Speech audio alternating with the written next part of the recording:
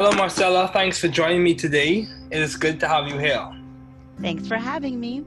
Yeah, so what have been your long-standing interests in the field of science and mental health? I want to say the biggest thing that's drawn me to that area is the connection between mind, body, and soul, and understanding how they all operate together to present a holistic approach of who we are. It also helps me to understand how to approach healing. Okay, cool. That's very important.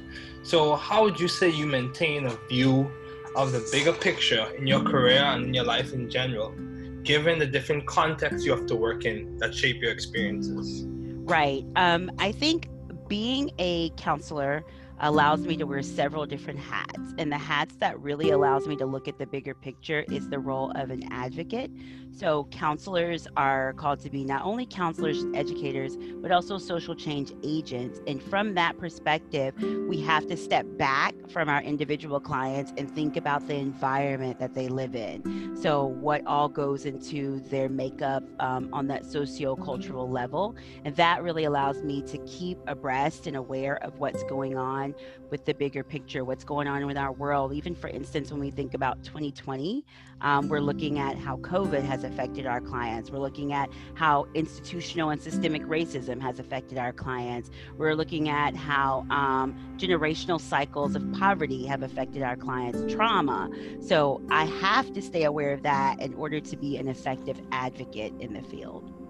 So, given all of those issues, whether it be COVID or institutional and systemic racism, how do you stay optimistic? Well, I think optimism is overrated. Okay, And okay. I say that because I settle into realism. And even when the way I approach therapy is very much a realistic approach, because we are all, well, I believe that we should all adopt a nice balance of what's going on in the world as far as maybe what we would perceive as the negative side, as well as the things that are always the positive side, because then we can balance into what's really happening. And then we don't panic when things like this happen. I think if I were a forever optimist, this would be messing me up right now. All of this that's going on in the world would be messing me up because I've seen it and how it affects my clients. But when I settle into this sort of concept of reality and merging the two and finding a nice balance between the two, it has really equipped me with tools to see what's happening in our world and then know how to move and then recognize it doesn't mean that I'm defeated or I'm taken out. Yeah, that's good. That's good. So, within the field, considering all your work in mental health, how have you been adaptive and or creative in that field? I think for me, I've really tried to figure out what is the gap. So what's missing in the literature? And even as I was listening to a lot of your other guests, they talk about when they were writing their dissertations or when they were figuring out what field of study they want to go in, they were like, well, what are people not talking about? What's missing? What can I add to? And for me, that has been really understanding what it means to be culturally competent in rural America. I think in the grand scheme of things, and when you look at the bigger cities, you look at Chicago and Atlanta, and you look at New York and LA, everybody has sort of this framework for cultural competence. And in many ways, it means everybody believing and looking almost the same way. And because I've been from this, I lived in the South my entire life, and particularly in the rural areas of the South, what I believe that I'm doing that's unique is really capturing their lived experience, the lived experience of rural people, whether they're white, black, Latin, or Asian, really trying to understand what does it mean to be culturally competent in an area that doesn't get all the resources as the bigger areas. And then what I'm doing is trying to then put that into the form of writing articles, put that into the form of interviewing and listening to the voices, and then incorporating that into how I approach counseling. Wow, that's very good. That's very good. Cultural competence is very important. So, how have you sought or found the right environment for you to thrive intellectually and scientifically while valuing differences in culture and expertise? Yeah, that's been a difficult one. I want to say that's probably been the hardest thing for me to do, Okay. because I didn't come into an appreciation of my environment until maybe about 3 or 4 years ago. I just feel like I've been sort of fighting against a lot of things forever because, I'm Black, I'm a woman, I'm a Christian, I'm in the South. All of those things to me felt like barriers. And in the recent years, I've been able to see, no, they are what make me uniquely me. So the reason, or no, my method for really recognizing that is really connecting myself with people that have experiences outside of mine, and also incorporating them into my conversation, and not being so closed off into, well, this is all I know. I don't know anything else. I'm not interested in anything else. And really going out there. So going to conferences, reading current literature, writing about things, engaging, having these types of conversations. That's been really helpful in me recognizing, first of all, there's more than me in the world, and I can appreciate all the little aspects of just being me. And then I can use those same steps to show my client how to get to that level of appreciation for him or her as well. Well, that's very good. And, I agree with that in a lot of ways because, even though people may have different perspectives or different views in the world, I think a good conversation or starting a dialogue is a pathway for you being able to work along with that person to achieve some goal or improve some situation. Yeah. So, yeah, I completely agree with that. So you mentioned balance between optimism and realism. So how do you maintain a balanced life within the scope of complete health, given all your responsibilities and accomplishments? Well, maybe you can add some tips and tricks to that. You know what? I really thought I had that thing laid out, down packed, because I'm a scheduler, right? So Yeah. I put everything into my little Google Calendar, including my self-care time. I'm like, okay, it's time to take a break.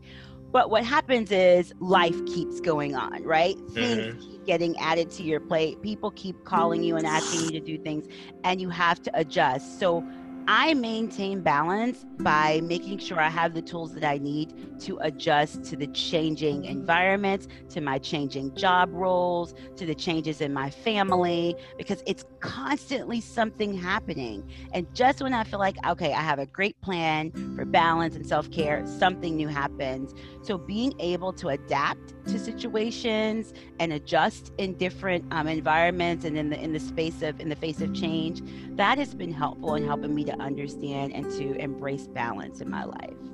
Okay, so would you say balance is an ongoing journey or ongoing process? Oh yeah, for sure. There's not a you know how when we think about our Christian walk, we recognize there's like really not an ultimate end. We're forever going to be, seeking to be more perfect. I think in this, I'm forever growing and understanding what balance means. Balance for me at 25 is not what it is for me now at 38. Is so different.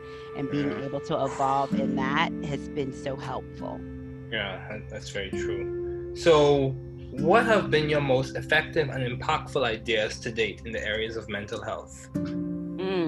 The concept of intentionality.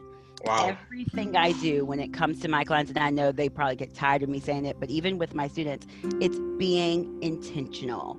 It doesn't matter whether you're going to seek therapy or you're going to go into school or education, whatever you choose to do, make sure you're doing it on purpose, living a life with purpose and on purpose. I believe that in our world today, we can get so caught up in the image of what we should be, the image of where we should have gone, what society says about what we should be choosing and what we should be doing, that then we start to make choices that are based on society and not our intentional purpose. But when we really get in tune with who we are, then we can be intentional about our decisions, intentional about how we have relationships with others, intentional about deciding that we're going to seek counseling or go to school or pursue this profession, and not just something thrust upon us. So I think at the very core of who I am and what I present and what I do is intentionality. Yeah, that's good. Yeah, I went to a school previously, to university, and one of the things they spoke about was intentional community. And for me, everyone has their own perspective on what it means to be intentional. But for me, it was showing, simple actions of care and concern to people throughout the day, just letting people know. And they also talk about this idea of the ministry or service of presence. Just being there for people.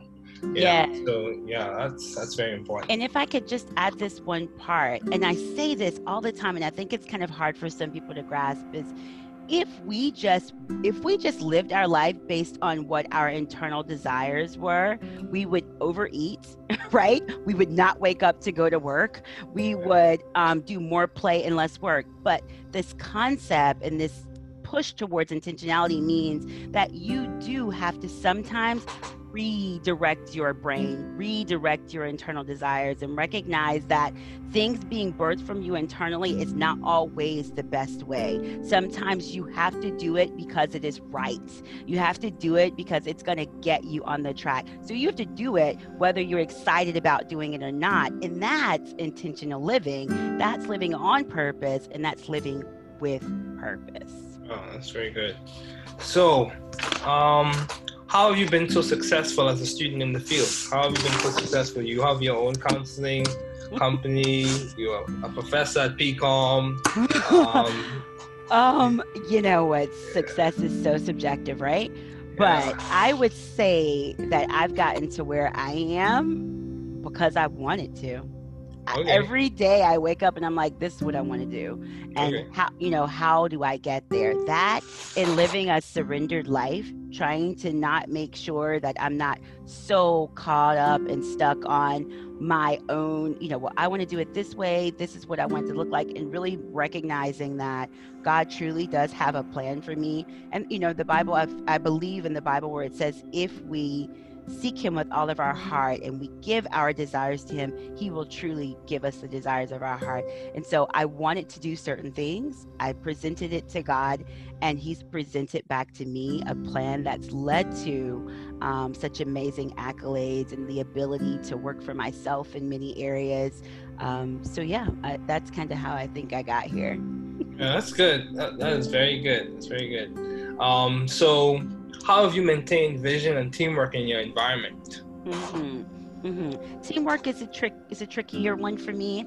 I guess when I sit in job interviews, they always say, what are your weaknesses? And my weaknesses is probably teamwork, because I'm such an independent worker and I like to kind of go into things in leadership role. But I've maintained teamwork when it is true collaboration. Right. So what I've seen in my line of work, and particularly in my area, is that people typically approach teamwork with a leader here and then wanting the rest of your team to fall in line with the thoughts and the ideas of the leader. And that's not teamwork. So really reestablishing for me and setting out in front of me, hey, this is what it means for teamwork. It means that as a leader, I am leading my team, but I am excited about what they have to bring to the table. How can we take all that together and collaborate and produce something that works? And that's what I'm seeing happen with my role and as an assistant professor at PCOM, really working with that team and being engaged in allowing me to bring my ideas to the forefront, as well as being receptive of their experience, their ideas, their relationship with the community. It's allowed me to learn and grow. Yeah, that's very good. So, the values or the small details of learning, growing, teamwork, vision, would you say that all of those things complement to the success that you have had? I would say so, yes. I'd say they all work together. And I'm going to just be honest, a lot of those things I'm still learning to appreciate. Yeah, me too. Teamwork being one of them. So I think as I'm growing, like we said before, it's such a continuum. This process of success, or this idea of success, it's on a continuum. So as I'm going through that and going to the next phases, I'm learning to adapt and appreciate them, those aspects a lot more. Okay. So, why did you choose mental health as an area to put your focus on? Yeah, I don't even know if I know. I kind of, because I was a paralegal. So before I got into this field, I wanted to be a lawyer. And so I was like, let me go and, out here and work in Atlanta as a paralegal and then, have that experience and go into law school. And I think I was sitting on the phone with the clients and I would find that while I'm supposed to be like maybe doing some, filing some documents, and I worked in collections of the legal areas, so we did a lot of foreclosures. So there was a lot of spaces where I had to take things from them, and I would find that I'm sitting here kind of helping them with their life plan and leading them back to sort of a balance in their life. And I wasn't necessarily doing my job, but I was doing a job that I was eventually going to be doing. So that was a push to that, and I ended up starting graduate school while a paralegal. But also, I'm going to be honest, my experiences with my school counselors in grade school was really not, it wasn't effective. And I really would have appreciated seeing a woman of color being able to support me. And so really adding that element to the world of counseling was another drive and why I chose this field. Yeah, representation is important, especially in areas where especially in areas such as schools and universities and stuff like that. So why did you choose counselor education and supervision as a field to do your doctoral studies in? Yeah, so when you finish with your master's degree in counseling, you can do several things. You can get an EDD, and that's going to be more, or you can get a PsyD, so a doctorate in psychology, and that's sort of more the practical area. You can get an EDD where you focus more on education, and then you can go after a PhD when you're focusing more on research. And I wanted to be able to add research to my belt, but I also wanted to be able to teach on the collegiate level. And so in the counseling world, counselor education and supervision that's the option for that. So that was the reason why I did that, was because I really wanted to do a path of research as well as get myself prepared to teach on the collegiate level. And I want to say that this has been one of the greatest experiences of my life. Really broadened my perspective of what it means to be in academia, what it means to be an educator, and even has made me a better counselor just by research is, I tell you, I think it's so many people are so afraid of it, but what it really does is it challenges your basic concepts of life. And it really has challenged how I view counseling, how I view cultural awareness. And I think overall it's made me a better person. Oh yeah, I do agree. Research does play a large role, even in my daily experiences, and of course, it will play a large role in graduate school. It will. Yes, it will. It will play a large role in graduate school. So, do you have any advice to those wanting to pursue the field you are currently studying in and working in? Yeah. Yes. What I wish someone had told me, I think, going into it is, one, make sure this is really what you want to do. It's so funny. I think one of your last guests said this, and I was sitting there like, yes, you have to make sure, because this is a 5-year journey, just the doc part of it, just the doctoral part of it.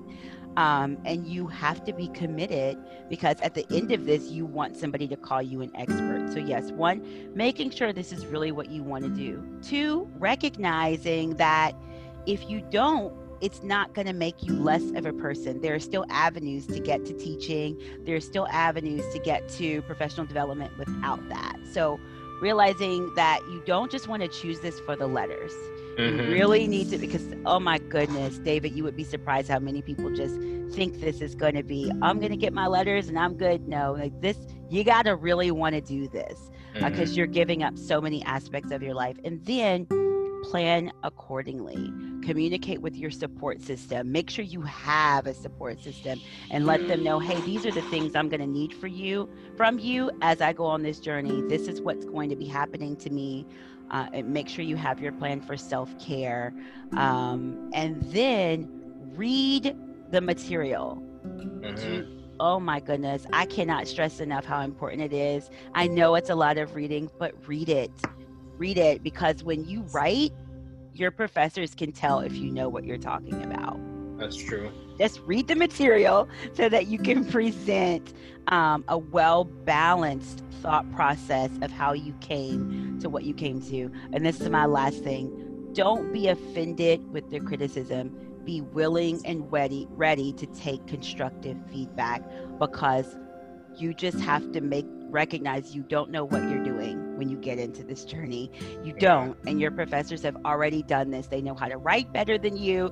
They know how to research better than you. Take that feedback, and not as a personal attack, but as a place to grow. And that was probably the hardest for me. It took me a year to really lay aside my ego and embrace the journey.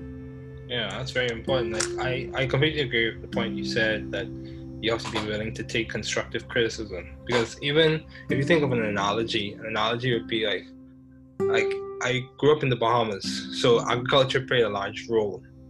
And one of the things that was required in order for you to have a productive garden or a field, you had to break up the ground. You had to basically rip it apart. Yeah. Oh, yeah. So you break up.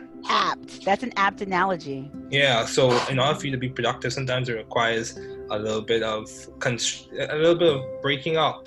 Yes. A little bit of deconstruction in order for reconstruction or harvest or benefit to come about. Yeah.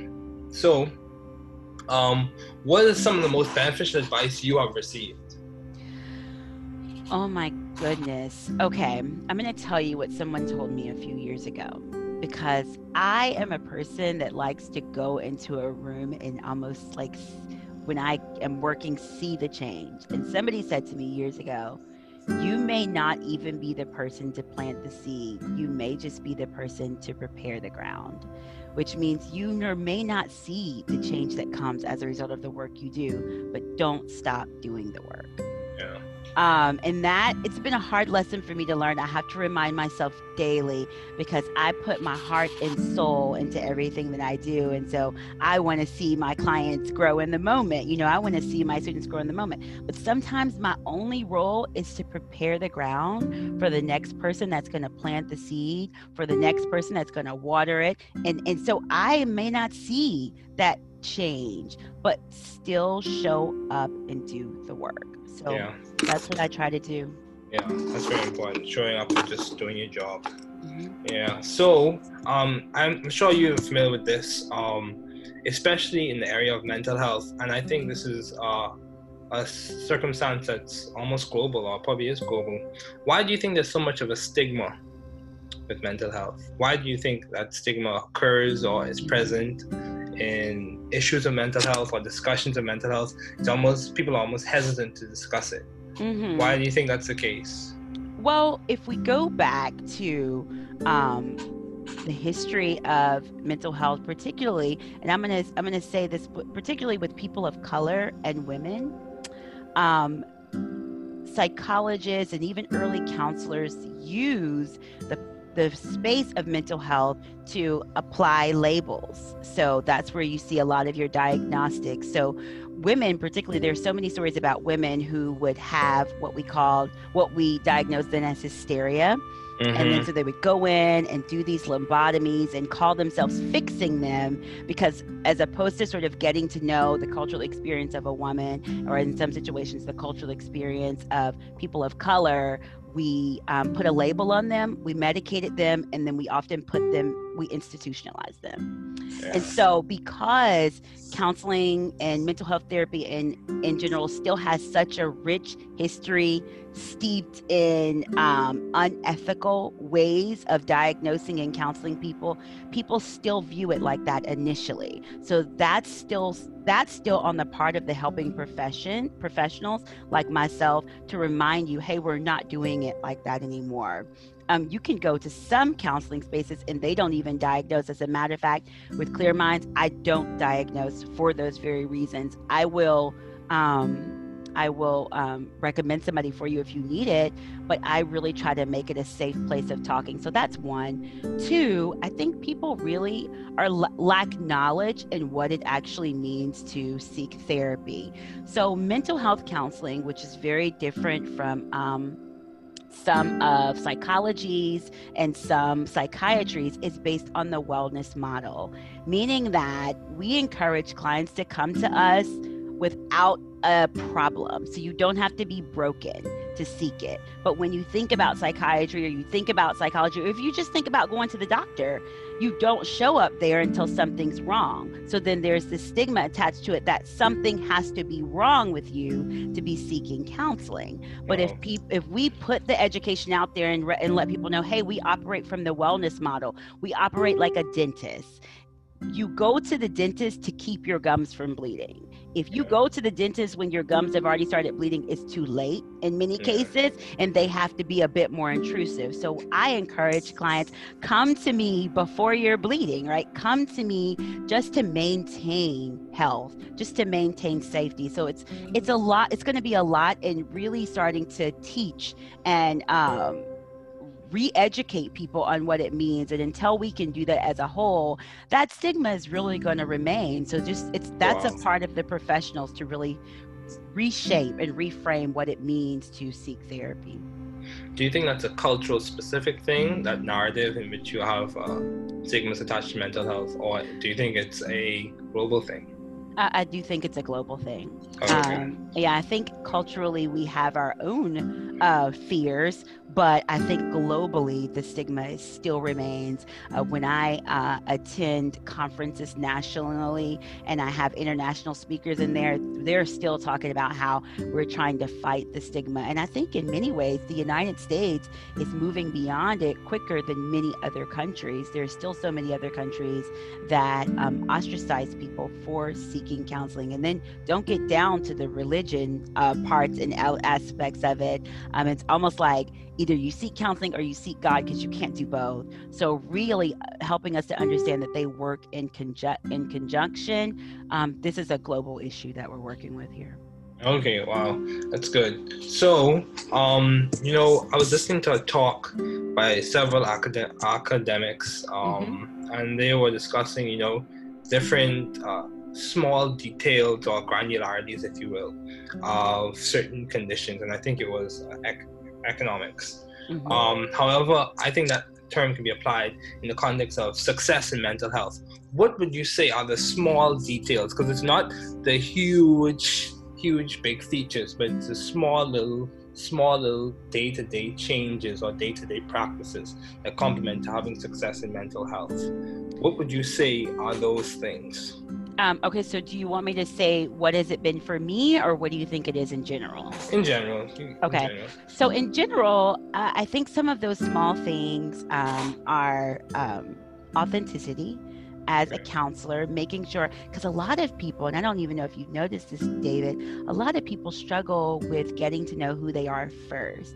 And as counselors, if we don't know who we are first, meaning our biases, our strengths, our weaknesses, and then we present an authentic person to our clients, we could potentially be destructive, because what's going to happen is their experience is going to start projecting on us, and then we are going to be operating in a space of healing at the same time as our client. So being very self-aware or self-actualize, as one of our theorists, Carl Rogers, would say, and really understanding who you are, that's one. Two, professional development.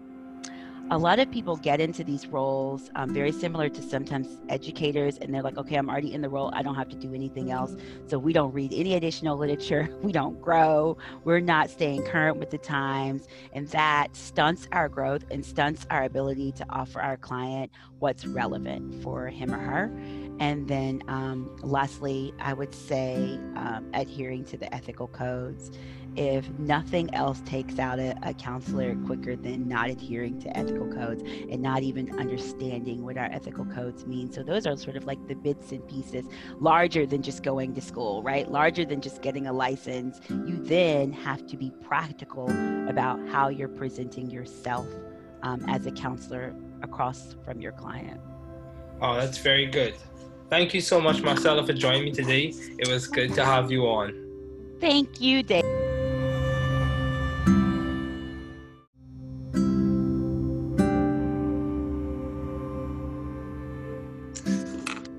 Hello, Marcella. Thanks for joining me today. It is good to have you here.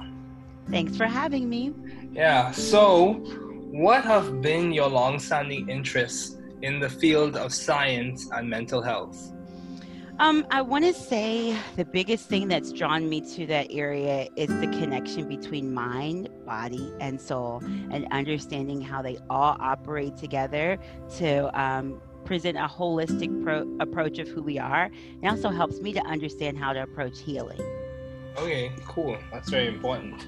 So how would you say you maintain a view of the bigger picture in your career and in your life in general, given the different contexts you have to work in that shape your experiences? Right. I think being a counselor allows me to wear several different hats. And the hats that really allows me to look at the bigger picture is the role of an advocate.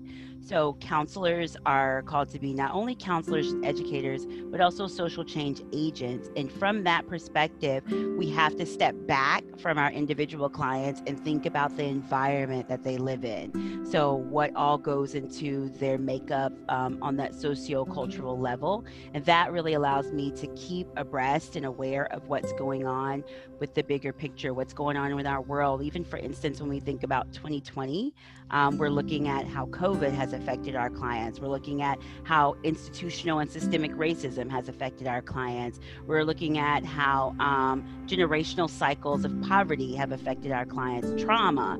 So I have to stay aware of that in order to be an effective advocate in the field. So given all of those issues, whether it be COVID or institutional and systemic racism, how do you stay optimistic? Well, I think optimism is overrated.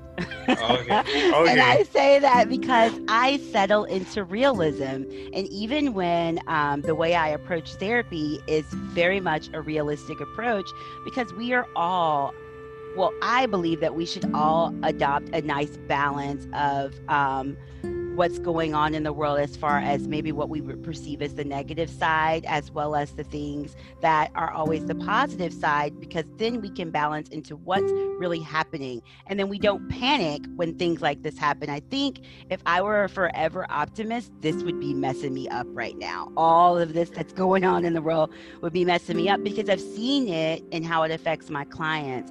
But when I settle into this sort of concept of reality and merging the two and finding a nice balance between the two, it has really equipped me with tools to see what's happening in our world and then know how to move and then recognize it doesn't mean that I'm defeated or I'm taken out. Yeah, that's good. That's good. So within the field, considering all your work in mental health, how have you been adaptive and or creative in that field? I think for me, I've really tried to figure out what is the gap. So what's missing in the literature. And even as I was listening to a lot of your other guests, they talk about when they were writing their dissertations or when they were figuring out what field of study they want to go in, they were like, well, what are people not talking about? What's missing? What can I add to? And for me, that has been really understanding what it means to be culturally competent in rural America. I think in the grand scheme of things, and when you look at the bigger cities, you look at Chicago and Atlanta, and you look at New York and LA, everybody has sort of this framework for cultural competence. And in many ways, it means everybody believing and looking almost the same way.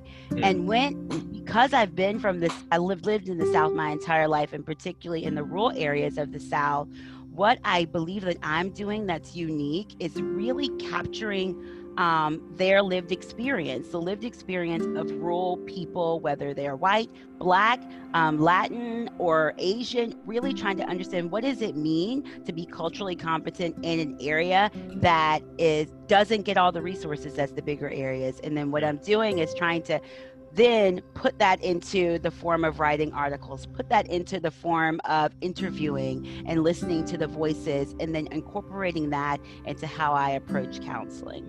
Wow, that's very good. That's very good. Cultural competence is very important. So, how have you sought or found the right environment for you to thrive intellectually and scientifically while valuing differences in culture and expertise? Yeah, that's been a difficult one. I want to say that's probably been the hardest thing for me to do, Okay. because I didn't come into an appreciation of my environment until maybe about 3 or 4 years ago. I just feel like I've been sort of fighting against a lot of things forever because, I'm Black, I'm a woman, I'm a Christian, I'm in the South. All of those things to me felt like barriers. And in the recent years, I've been able to see, no, they are what make me uniquely me. So the reason, or no, my method for really recognizing that is really connecting myself with people that have experiences outside of mine, and also incorporating them into my conversation, and not being so closed off into, well, this is all I know. I don't know anything else. I'm not interested in anything else. And really going out there. So going to conferences, reading current literature, writing about things, engaging, having these types of conversations. That's been really helpful in me recognizing, first of all, there's more than me in the world, and I can appreciate all the little aspects of just being me. And then I can use those same steps to show my client how to get to that level of appreciation for him or her as well. Well, that's very good. And, I agree with that in a lot of ways because, even though people may have different perspectives or different views in the world, I think a good conversation or starting a dialogue is a pathway for you being able to work along with that person to achieve some goal or improve some situation. Yeah. So, yeah, I completely agree with that. So you mentioned balance between optimism and realism. So how do you maintain a balanced life within the scope of complete health, given all your responsibilities and accomplishments? Well, maybe you can add some tips and tricks to that.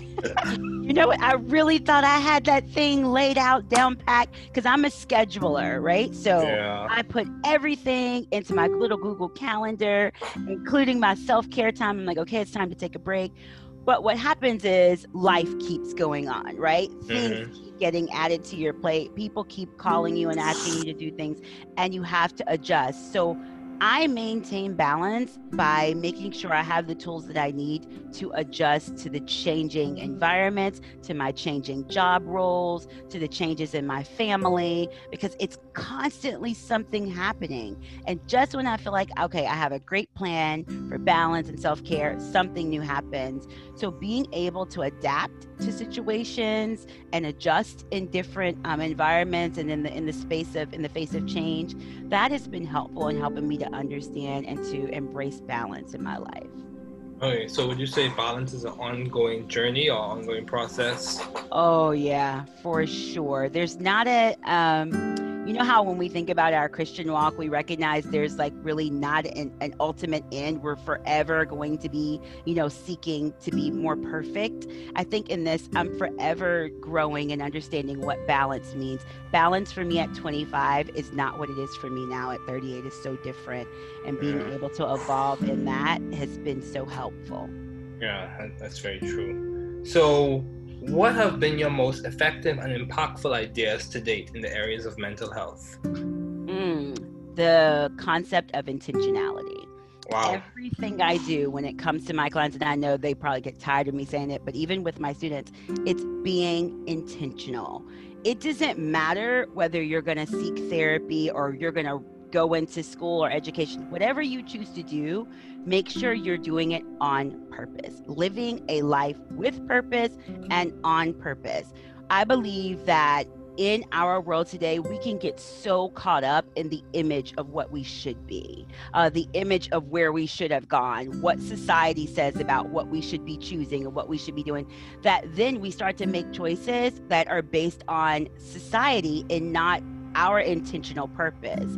But when we really get in tune with who we are, then we can be intentional about our decisions, intentional about how we have relationships with others, intentional about deciding that we're going to seek counseling or go to school or pursue this profession, and not just something thrust upon us. So I think at the very core of who I am and what I present and what I do is intentionality. Yeah, that's good. Yeah, I went to school previously, to university, and one of the things they spoke about was intentional community. And for me, everyone has their own perspective on what it means to be intentional. But for me, it was showing, simple actions of care and concern to people throughout the day, just letting people know. And they also talk about this idea of the ministry or service of presence. Just being there for people. So that's very important. And if I could just add this one part, and I say this all the time, and I think it's kind of hard for some people to grasp, is if we just lived our life based on what our internal desires were, we would overeat, right? We would not wake up to go to work. We would do more play and less work. But this concept and this push towards intentionality means that you do have to sometimes redirect your brain, redirect your internal desires, and recognize that things being birthed from you internally is not always the best way. Sometimes you have to do it because it is right. You have to do it because it's going to get you on the track. So you have to do it whether you're excited about doing it or not. And that's intentional living. That's living on purpose, and that's living with purpose. Oh, that's very good.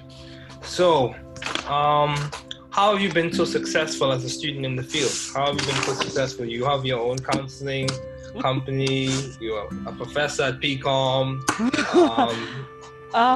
You know what? Success is so subjective, right? But I would say that I've gotten to where I am because I wanted to. Every day I wake up and I'm like, this is what I want to do.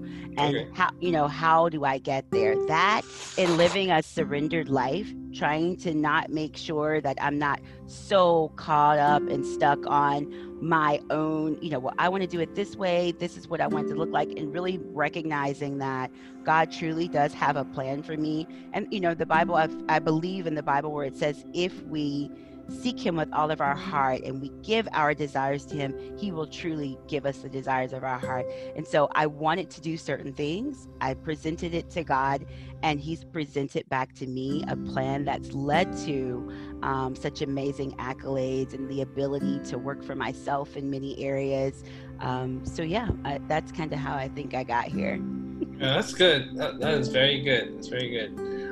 So how have you maintained vision and teamwork in your environment? Teamwork is a trickier one for me. I guess when I sit in job interviews, they always say, what are your weaknesses? And my weaknesses is probably teamwork, because I'm such an independent worker and I like to kind of go into things in leadership role. But I've maintained teamwork when it is true collaboration. Right. So what I've seen in my line of work, and particularly in my area, is that people typically approach teamwork with a leader here and then wanting the rest of your team to fall in line with the thoughts and the ideas of the leader. And that's not teamwork.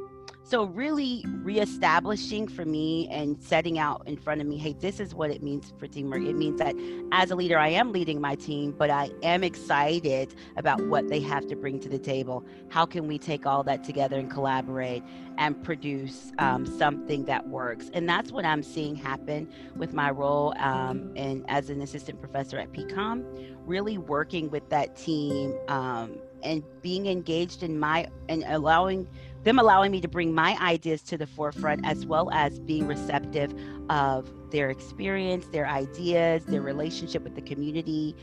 It's allowed me to learn and grow. Yeah, that's very good. So, the values or the small details of learning, growing, teamwork, vision, would you say that all of those things complement to the success that you have had? I would say so, yes. I'd say they all work together. And I'm going to just be honest, a lot of those things I'm still learning to appreciate. Yeah, me too. Teamwork being one of them. So I think as I'm growing, like we said before, it's such a continuum. This process of success, or this idea of success, it's on a continuum. So as I'm going through that and going to the next phases, I'm learning to adapt and appreciate them, those aspects a lot more. Okay. So, why did you choose mental health as an area to put your focus on? Yeah, So I don't even know if I know. I kind of, because I was a paralegal. So before I got into this field, I wanted to be a lawyer. And so I was like, let me go and, out here and work in Atlanta as a paralegal and then, have that experience and go into law school. And I think I was sitting on the phone with the clients and I would find that while I'm supposed to be like maybe doing some, filing some documents, and I worked in collections of the legal areas, so we did a lot of foreclosures. So there was a lot of spaces where I had to take things from them, and I would find that I'm sitting here kind of helping them with their life plan and leading them back to sort of a balance in their life. And I wasn't necessarily doing my job, but I was doing a job that I was eventually going to be doing. So that was a push to that, and I ended up starting graduate school while a paralegal. But also, I'm going to be honest, my experiences with my school counselors in grade school was really not, it wasn't effective. And I really would have appreciated seeing a woman of color being able to support me. And so really adding that element to the world of counseling was another drive and why I chose this field. Yeah, representation is important, especially in areas where especially in areas such as schools and universities and stuff like that. So why did you choose counselor education and supervision as a field to do your doctoral studies in? Yeah, so when you finish with your master's degree in counseling, you can do several things. You can get an EDD, and that's going to be more, or you can get a PsyD, so a doctorate in psychology, and that's sort of more the practical area. You can get an EDD where you focus more on education, and then you can go after a PhD when you're focusing more on research. And I wanted to be able to add research to my belt, but I also wanted to be able to teach on the collegiate level. And so in the counseling world, counselor education and supervision that's the option for that.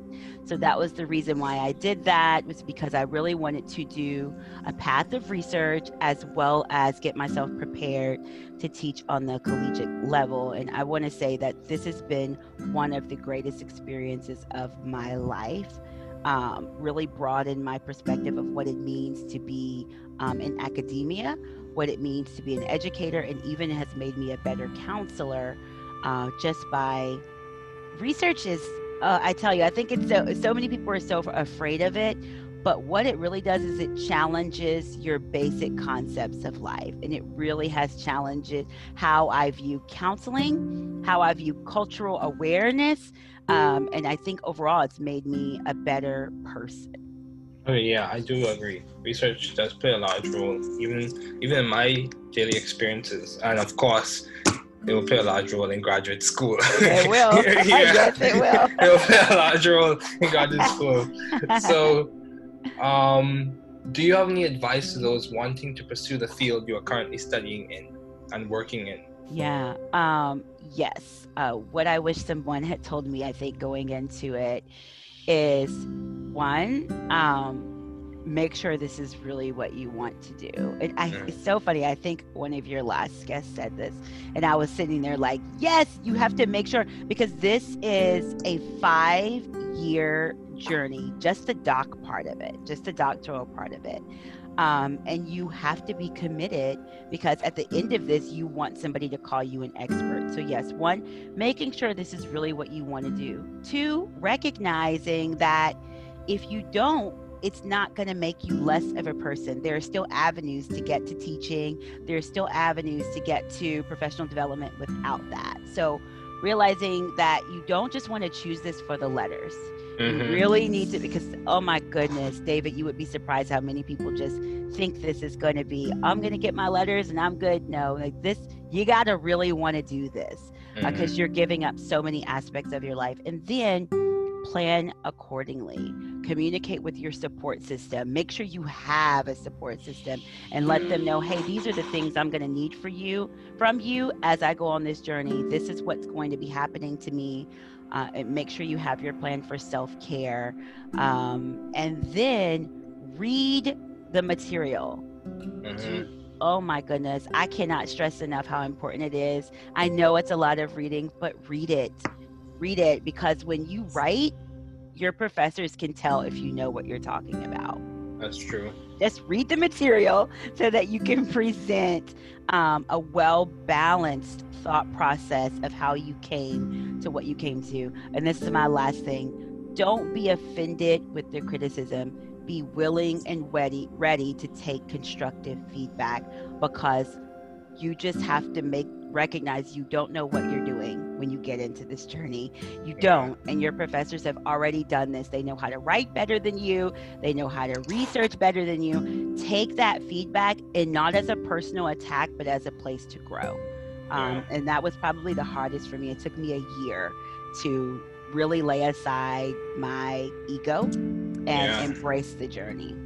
Yeah, that's very important. Like I completely agree with the point you said, that you have to be willing to take constructive criticism. Because even if you think of an analogy would be like I grew up in the Bahamas, so agriculture played a large role.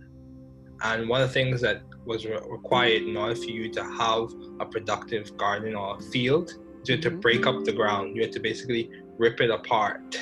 Yeah. Oh, yeah. So you break up. That's an apt analogy. Yeah. So in order for you to be productive, sometimes it requires a little bit of breaking up. Yes. A little bit of deconstruction in order for reconstruction or harvest or benefit to come about. Yeah. So, what is some of the most beneficial advice you have received? Oh my goodness. Okay, I'm going to tell you what someone told me a few years ago, because I am a person that likes to go into a room and almost like when I am working, see the change. And somebody said to me years ago, you may not even be the person to plant the seed. You may just be the person to prepare the ground, which means you may not see the change that comes as a result of the work you do, but don't stop doing the work. Yeah. And that, it's been a hard lesson for me to learn. I have to remind myself daily, because I put my heart and soul into everything that I do. And so I want to see my clients grow in the moment. You know, I want to see my students grow in the moment. But sometimes my only role is to prepare the ground for the next person that's going to plant the seed, for the next person that's going to water it. And so I may not see that change, but still show up and do the work. So that's what I try to do. Yeah, that's very important. Showing up and just doing your job. Mm-hmm. Yeah. So I'm sure you're familiar with this, especially in the area of mental health. And I think this is a circumstance that's almost global, or probably is global. Why do you think there's so much of a stigma with mental health? Why do you think that stigma occurs or is present in issues of mental health or discussions of mental health? People are almost hesitant to discuss it. Mm-hmm. Why do you think that's the case? Well, if we go back to the history of mental health, particularly, and I'm gonna say this, particularly with people of color and women, psychologists and even early counselors use the space of mental health to apply labels. So that's where you see a lot of your diagnostics. So women, particularly, there's so many stories about women who would have what we diagnosed then as hysteria. Mm-hmm. And then so they would go in and do these lobotomies and call themselves fixing them, because as opposed to sort of getting to know the cultural experience of a woman, or in some situations, the cultural experience of people of color, we put a label on them, we medicated them, and then we often we institutionalize them. Yeah. And so because counseling and mental health therapy in general still has such a rich history steeped in unethical ways of diagnosing and counseling people still view it like that initially. So that's still on the part of the helping professionals like myself to remind you, hey, we're not doing it like that anymore. You can go to some counseling spaces and they don't even diagnose. As a matter of fact, with Clear Minds, I don't diagnose for those very reasons. I will recommend somebody for you if you need it, but I really try to make it a safe place of talking. So that's one. Two, I think people really lack knowledge in what it actually means to seek therapy. So mental health counseling, which is very different from some of psychologies and some psychiatries is based on the wellness model, meaning that we encourage clients to come to us without a problem. So you don't have to be broken to seek it. But when you think about psychiatry or you think about psychology, or if you just think about going to the doctor, you don't show up there until something's wrong. So then there's this stigma attached to it that something has to be wrong with you to be seeking counseling. But if we put the education out there and let people know, hey, we operate from the wellness model, we operate like a dentist. You go to the dentist to keep your gums from bleeding. If you go to the dentist when your gums have already started bleeding, it's too late in many cases, and they have to be a bit more intrusive. So I encourage clients, come to me before you're bleeding, right? Come to me just to maintain health, just to maintain safety. So it's a lot. It's going to be a lot in really starting to teach and re-educate people on what it means. And until we can do that as a whole, that stigma is really going to remain. So that's a part of the professionals to really reshape and reframe what it means to seek therapy. Do you think that's a cultural specific thing, that narrative in which you have stigmas attached to mental health, or do you think it's a global thing? I do think it's a global thing. Okay. I think culturally we have our own fears, but I think globally the stigma still remains. When I attend conferences nationally and I have international speakers in there, they're still talking about how we're trying to fight the stigma. And I think in many ways, the United States is moving beyond it quicker than many other countries. There's still so many other countries that ostracize people for seeking counseling. And then don't get down to the religion parts and aspects of it. It's almost like either you seek counseling or you seek God, because you can't do both. So really helping us to understand that they work in conjunction. This is a global issue that we're working with here.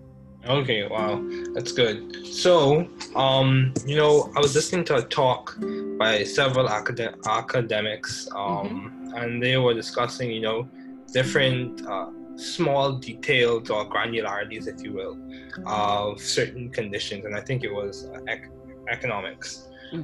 However, I think that term can be applied in the context of success in mental health. What would you say are the small details? Because it's not the huge big features, but it's the small little day-to-day changes or day-to-day practices that complement to having success in mental health. What would you say are those things? Okay, so do you want me to say what has it been for me, or what do you think it is in general? In general. Okay. So in general, I think some of those small things are authenticity as a counselor, making sure, because a lot of people, and I don't even know if you've noticed this, David, a lot of people struggle with getting to know who they are first. And as counselors, if we don't know who we are first, meaning our biases, our strengths, our weaknesses, and then we present an authentic person to our clients, we could potentially be destructive, because what's going to happen is their experience is going to start projecting on us, and then we are going to be operating in a space of healing at the same time as our client. So being very self-aware or self-actualize, as one of our theorists, Carl Rogers, would say, and really understanding who you are, that's one. Two, professional development. A lot of people get into these roles very similar to sometimes educators, and they're like, okay, I'm already in the role, I don't have to do anything else. So we don't read any additional literature, we don't grow, we're not staying current with the times, and that stunts our growth and stunts our ability to offer our client what's relevant for him or her. And then lastly, I would say adhering to the ethical codes. If nothing else takes out a counselor quicker than not adhering to ethical codes and not even understanding what our ethical codes mean. So those are sort of like the bits and pieces, larger than just going to school, right? Larger than just getting a license. You then have to be practical about how you're presenting yourself as a counselor across from your client. Oh, that's very good. Thank you so much, Marcella, for joining me today. It was good to have you on. Thank you, Dave.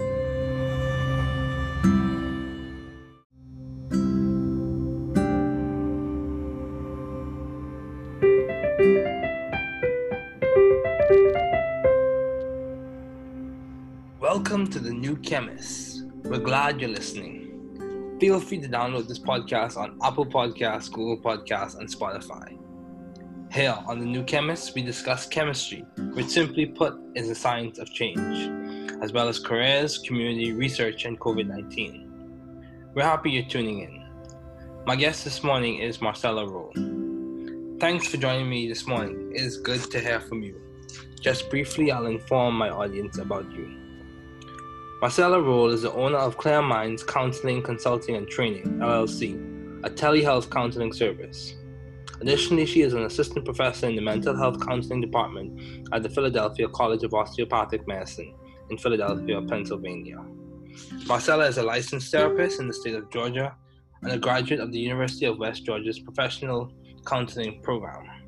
Moreover, Marcella is a doctoral candidate at Walden University, completing her dissertation research on microaggressions and academic strategy development among Black women enrolled in doctoral counselor education programs.